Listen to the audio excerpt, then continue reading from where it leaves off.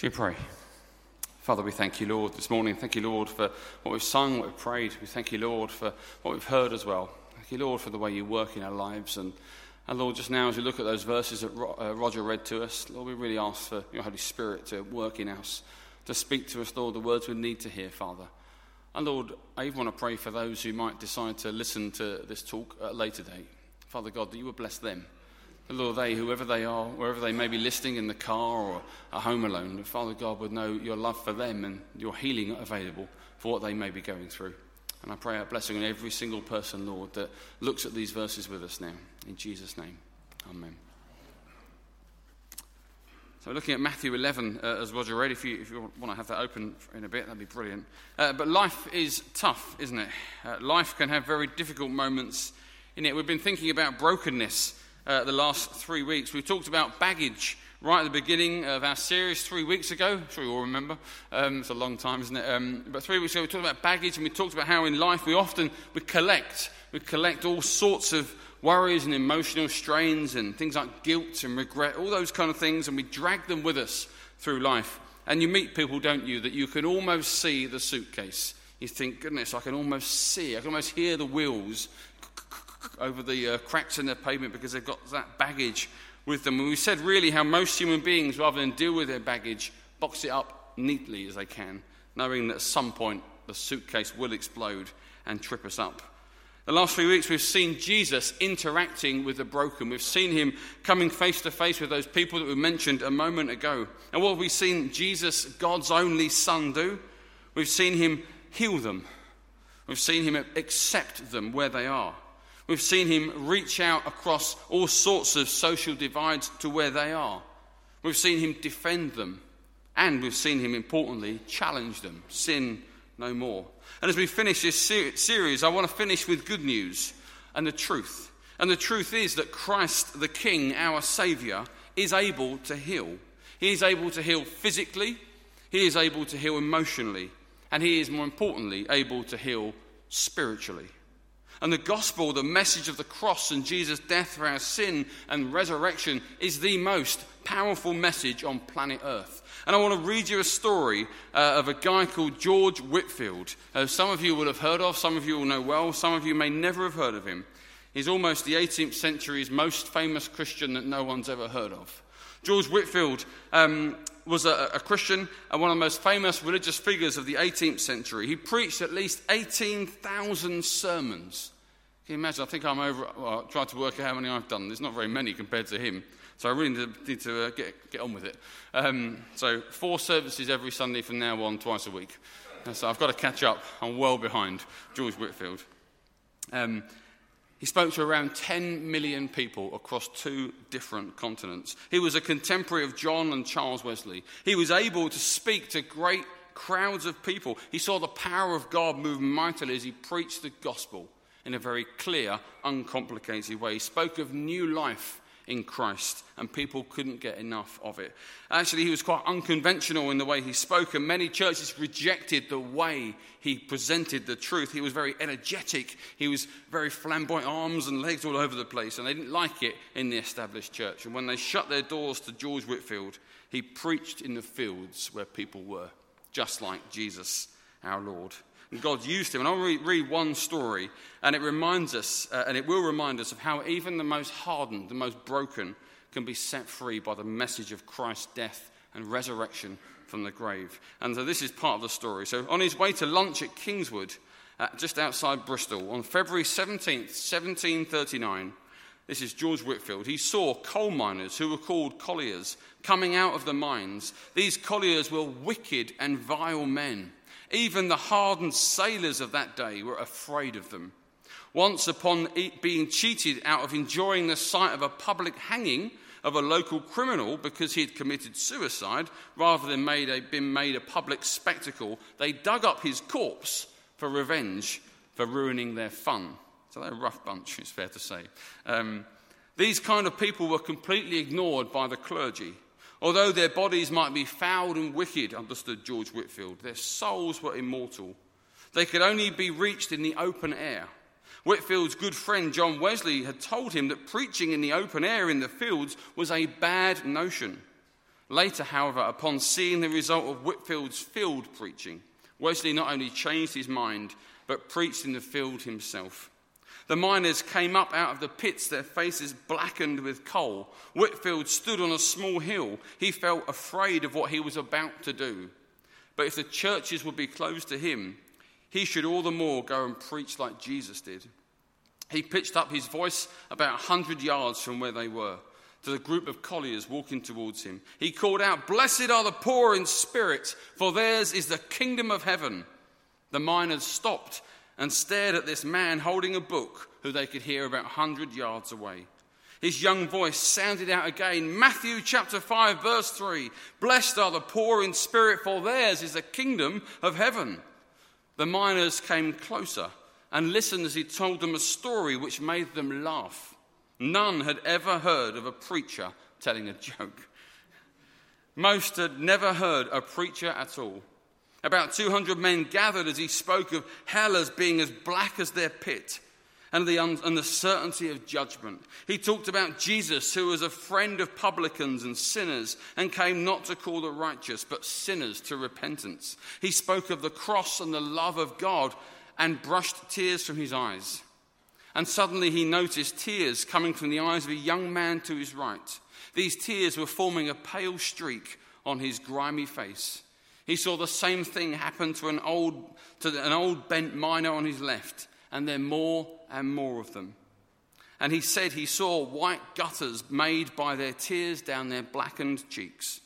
He said, "Blessed be God, I have broken the ice. I believe I was never more acceptable to my master than when I was standing beside those hearers in the open field." Those same men then invited him back the next day to speak to their friends and their family. About 2,000 people came out to hear him preach. 5 days later, he preached to 5,000 people. 2 days after that, 10,000. A few days later, he preached at Rose Green Common to such a great a multitude that it covered 3 acres, estimated to be 20,000 people. Same gospel, same world, same brokenness, same problems. And that's a great story. And the reason I tell you that is because, be it someone from the 1st century or the 18th or the 21st, when people truly encounter Jesus Christ in a real way, they experience new birth. They turn from their sin. When they turn from their sin and follow him, they experience transformation and true liberty. And we'll look at those words that Roger read for us in Matthew 11, verse 27 to 30, we'll just read, and I'll read them to you if you want to follow along. Jesus says, "All things have been committed to me by my Father. No one knows the Son except the Father, and no one knows the Father except the Son, and those to whom the Son chooses to reveal him. Come to me, all you who are weary and burdened, and I will give you rest. Take my yoke upon you and learn from me, for I am gentle and humble in heart, and you will find rest for your souls. For my yoke is easy and my burden is light." These are well-known words that resonate with us. They're words of comfort and care. Jesus is speaking to a crowd of people, and he is offering to give them rest. And this morning, Jesus Christ is speaking to you and offering you rest. Rest for your very soul. Isn't this what people are longing for? The people Jesus came to, he described as being like sheep without a shepherd. The land of Israel at the time that Jesus came to was a land full of poverty. The Romans were in charge, so they oppressed the people of God. They conquered them. Society that Jesus came to was divided in all sorts of ways, along lines of race and geography and even religion. The masses that he interacted with were poor and oppressed, but on top of that, they had another oppression. The religious ruling elite, the Pharisees, oppressed them with religion as well. The Pharisees were the religious ruling class, and they'd taken God's law in the Old Testament and they'd warped it into something it was never meant to be. They'd expanded God's laws to make them run into the thousands. And so now, rather than hearing God's law and knowing he was perfect, they were now burdened by this unrealistic expectation of perfection they could never, ever hope to attain. The Pharisees had developed all sorts of unreasonable laws for the people of Israel. For example, on a Sabbath, they were told they were not allowed to walk any more than 2/3 of a mile. They were told on the Sabbath they were not even allowed to look into a mirror. But on the Sabbath they could not even light a candle. The people that Jesus spoke to had been burdened with legalism of the highest order. And so the people Jesus met were just the same as us. They had the same burdens we had, burdens of grief and pain and guilt. But on top of that, they had this burden of trying to find God through observance of hundreds upon hundreds of unreasonable, cold, lifeless, man-made laws. God's law had become oppressive, and God's people were burdened by them. In Matthew 23, Jesus is very clear of what he thinks of the Pharisees and their way of interpreting the Old Testament. I'll read this to you, verse 13. He says, "Woe to you, teachers of the law, and Pharisees, you hypocrites! You shut the door of the kingdom of heaven in people's faces. You yourselves do not enter, nor will you let those who are trying to. Woe to you, teachers of the law and Pharisees, you hypocrites! You travel all over the land and sea to win a single convert. And when you have succeeded, you make them twice as much a child of hell as you are." So they're really ruining people's lives. And Jesus, to this crowd, offers them an invitation. And this morning, you may be burdened yourself. You may find yourself burdened by the expectation of others. How many of us are obsessed with how we look? How many of us are obsessed with how we live? How many of us are obsessed with how much we know? Am I clever enough? Do I live in the right house, in the right area? Did I go to the right university? Am I married to the right kind of person? Do I drive the right car? Do I have the right job? It goes on and on and on.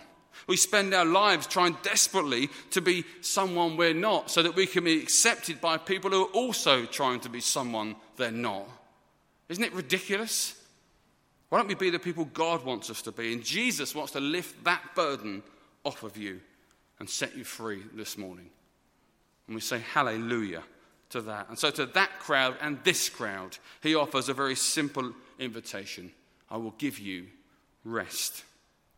That has been his mission from day one. That is what he has been anointed with the Holy Spirit to do. Liberty for the captives, freedom for the oppressed. He offers this crowd rest. There are all sorts of rest that a person can have.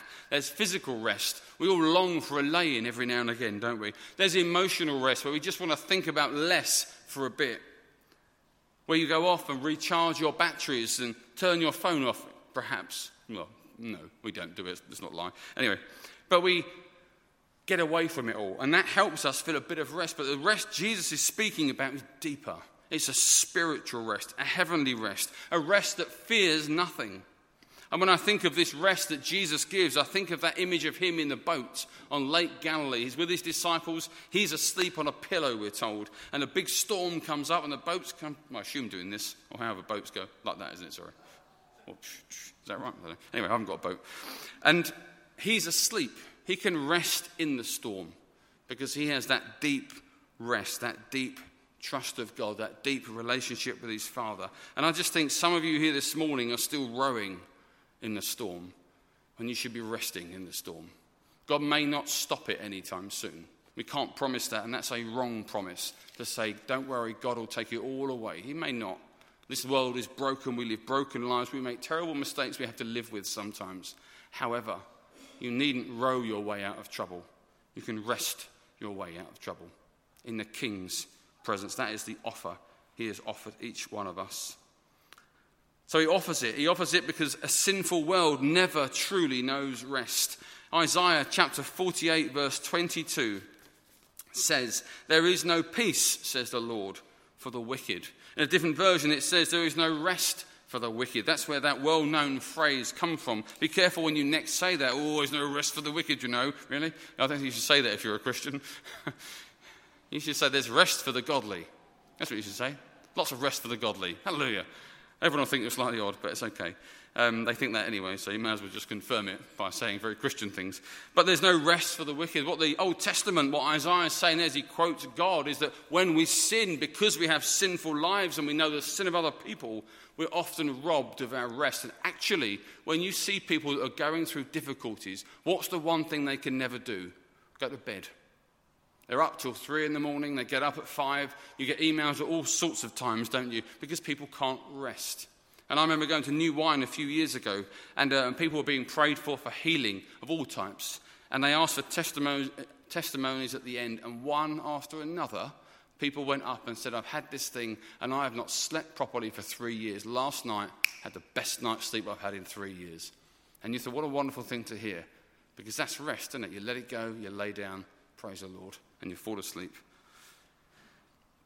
When we sin, we are robbed of our peace. Either it be our own sin, our own deliberate choices, or the sin of other people. And so to a world that often chooses to go the wrong way, Jesus offers it an invitation, a change of direction. And this morning I wonder if any of us here need to change direction. Is the path that you find yourself on only leading you deeper into brokenness and sin? I wonder if the path you're on this morning is actually going the wrong way. Is it time to say enough is enough? I'm doing this wrong. I need to do something different. I need to go the way of Jesus, not my way. Jesus says in verse 27, all things have been committed to me by my Father. No one knows the Son except the Father, and no one knows the Father except the Son, and those to whom the Son chooses to reveal him. And that phrase, all things have been given to me, in Greek is really about divine power. And this is brilliant. This underpins our entire series of talks. The reason Jesus can give us rest, the reason Jesus can heal us, is because of who he is, God's one and only Son. And because he's the second person of the Trinity, because he's fully God and, in this instance, fully man, he is able and has the authority to forgive sin. He has the power to repair and restore even the most broken. He is able to give rest for the weary. And that rest, verse 27 tells us, is about knowing God the Father. He has made the Father known to us. Do you know, we're all built as human beings, one atom at a time, for one purpose: to know God as our Father. That is what you were built for. Most humans try desperately to deny that, but you were built for an intimate relationship with the King of Kings. That is your sole purpose. Everything else is a poor second. It may make you happy, but nothing will make you content and give you rest than knowing God as your Father in heaven. That's what rest is, knowing God and being known by him. So to this audience, Jesus offers freedom from that burden of works-based religion, the oppression of self-righteousness, and he offers to lift that burden from our this is soldiers. Hang on. How do you say it? Shoulders. Not so. Well, actually, if you're a soldier as well, Jesus also offers to lift your burden. But I didn't know if there's any soldiers here. So, shoulders. He offers to take it off your shoulders and to give you that healing and that transformation. And that's really important. But actually, we need to have it replaced by a different burden. Not a burden. When Jesus offers to give us freedom, it's not freedom from everything. He offers to replace our burden with Christ-likeness, with the challenge to follow him. So how can we know the rest of Jesus? How can we put down that baggage we talked of 3 weeks ago? How can we let go of what dogged us for so many years? Well, there are just a couple of things Jesus says in these few short verses. And the first is, come to me. The first thing he says is, come to me, all you who are weary and burdened. What does that mean? Well, it means exactly what it says on the tin, doesn't it? Change course. If you want to know the rest of God this morning, you have to make a change of course in your life. You have to say sorry for things you've done deliberately wrong. But you have to turn away from what you were doing and walk towards where Jesus is. It means praying to Jesus, praying to the King, being open. So often we choose to stay broken. We can choose to stay broken or choose to be healed of our brokenness. And in Greek, that phrase, come to me, is really come to me now. Some people, even here, I suspect, have been putting off walking towards Jesus for a later date. I have no idea why. Do you think the place that's breaking you up is going to make you whole all of a sudden? No, it isn't. You have to turn and walk towards Jesus Christ. And what might that turning and coming to Jesus look like? It might look like sitting down with someone you trust who is a Christian and sharing what's broken you, what you've done, what's been done to you perhaps, and praying together praying to the King of Kings. It might be making that decision to make Jesus Christ your Lord and Saviour for the very first time. That is a coming back to Jesus. It might be simply that when you pray, you name what it is you've done before Jesus, knowing that he already knows, saying, Lord, this is who I am. Lord, I am bitter. Lord, I'm a bit nasty. Lord, I'm a massive gossip. Lord, I look at things I shouldn't. Lord, I did this, I did that, I did this, I did that. People did this to me, Lord. This is how I feel. Being honest with the King, saying it just between you and Jesus, I believe is a part of coming back to him. Also, maybe it looks like acknowledging situations that you continually put yourself in that are unhealthy and that you know actually you didn't stop doing, and saying, I'm not going to do that anymore. I am no longer going there because that is killing me. I'm going over here instead. Maybe this morning all you need to say to Jesus is, I'm never going there again. And I'm going to make sure I haven't got time to go there because I'm going to do something else. I'm going to go there instead.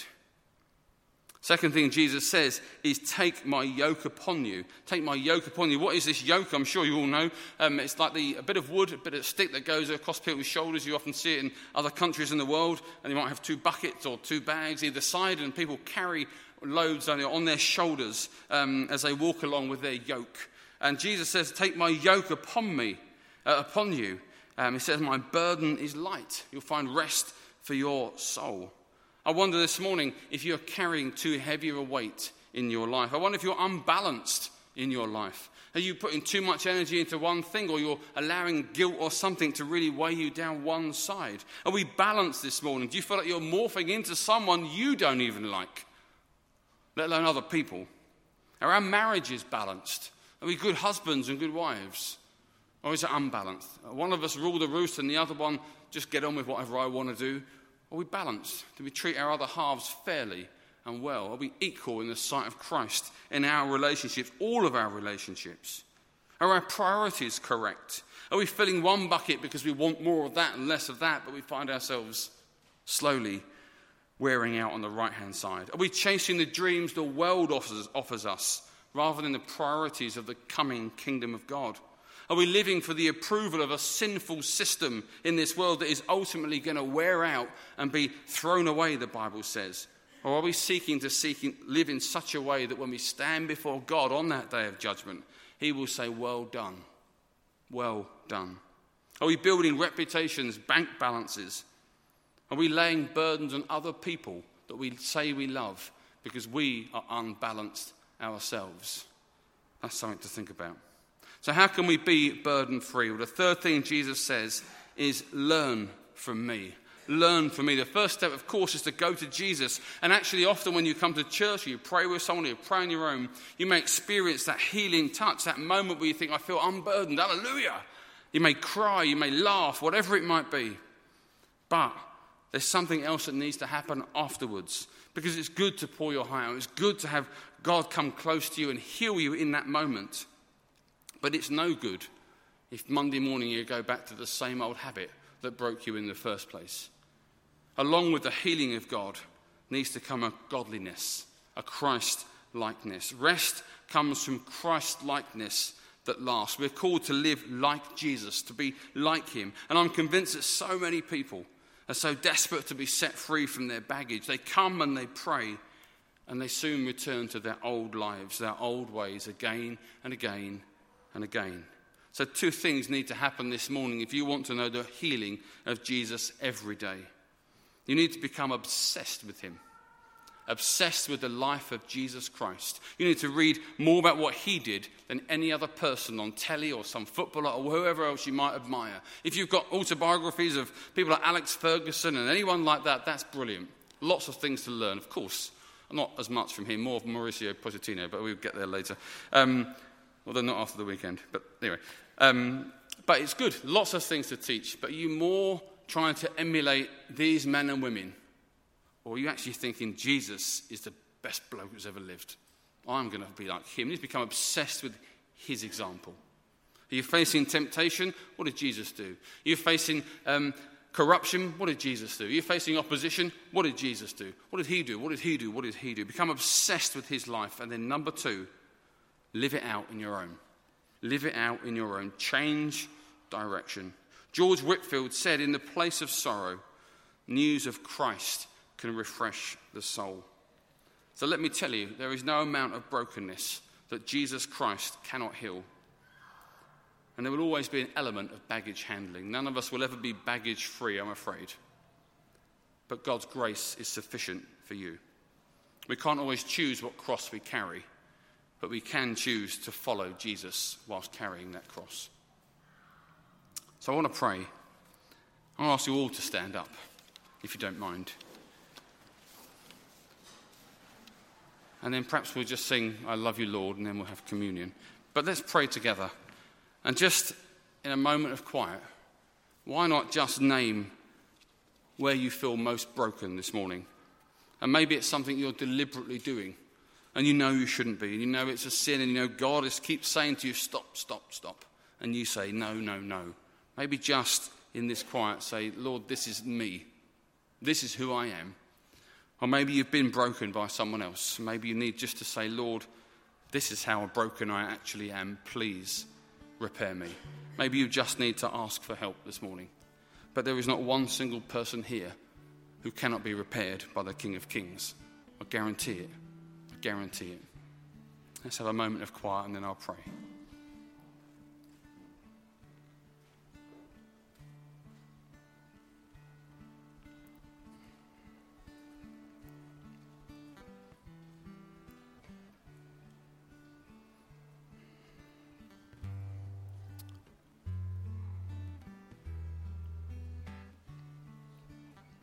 Father God, we just lift up, Lord, everything we've said these last 3 weeks, or 4 weeks now. Lord, I believe that this has been of you. I believe you've wanted, Lord, some of what's said to have been said. But Lord, it isn't just about words that come out of one person's mouth. It's about what your Spirit has been saying to each one of us. And Lord, I know that you challenge each of us. Lord, you challenge me.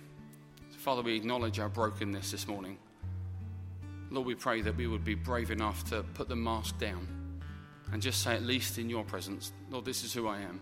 This is where it hurts. This is what I've done. This is what's been done to me. And Lord, I pray for every single person in this church, or whether they're with us this morning or somewhere else. Father, I ask for healing. I ask for a healing that runs deeper than the surface. Father, we pray for physical healing for those that need it. Of course we do. But Lord, we pray for that emotional, spiritual, deep down healing. I pray, Lord, that you would give that promised rest. That, Lord, you would challenge those of us, Lord, that come for prayer and go back to that problem place. That we will be determined to be like Jesus.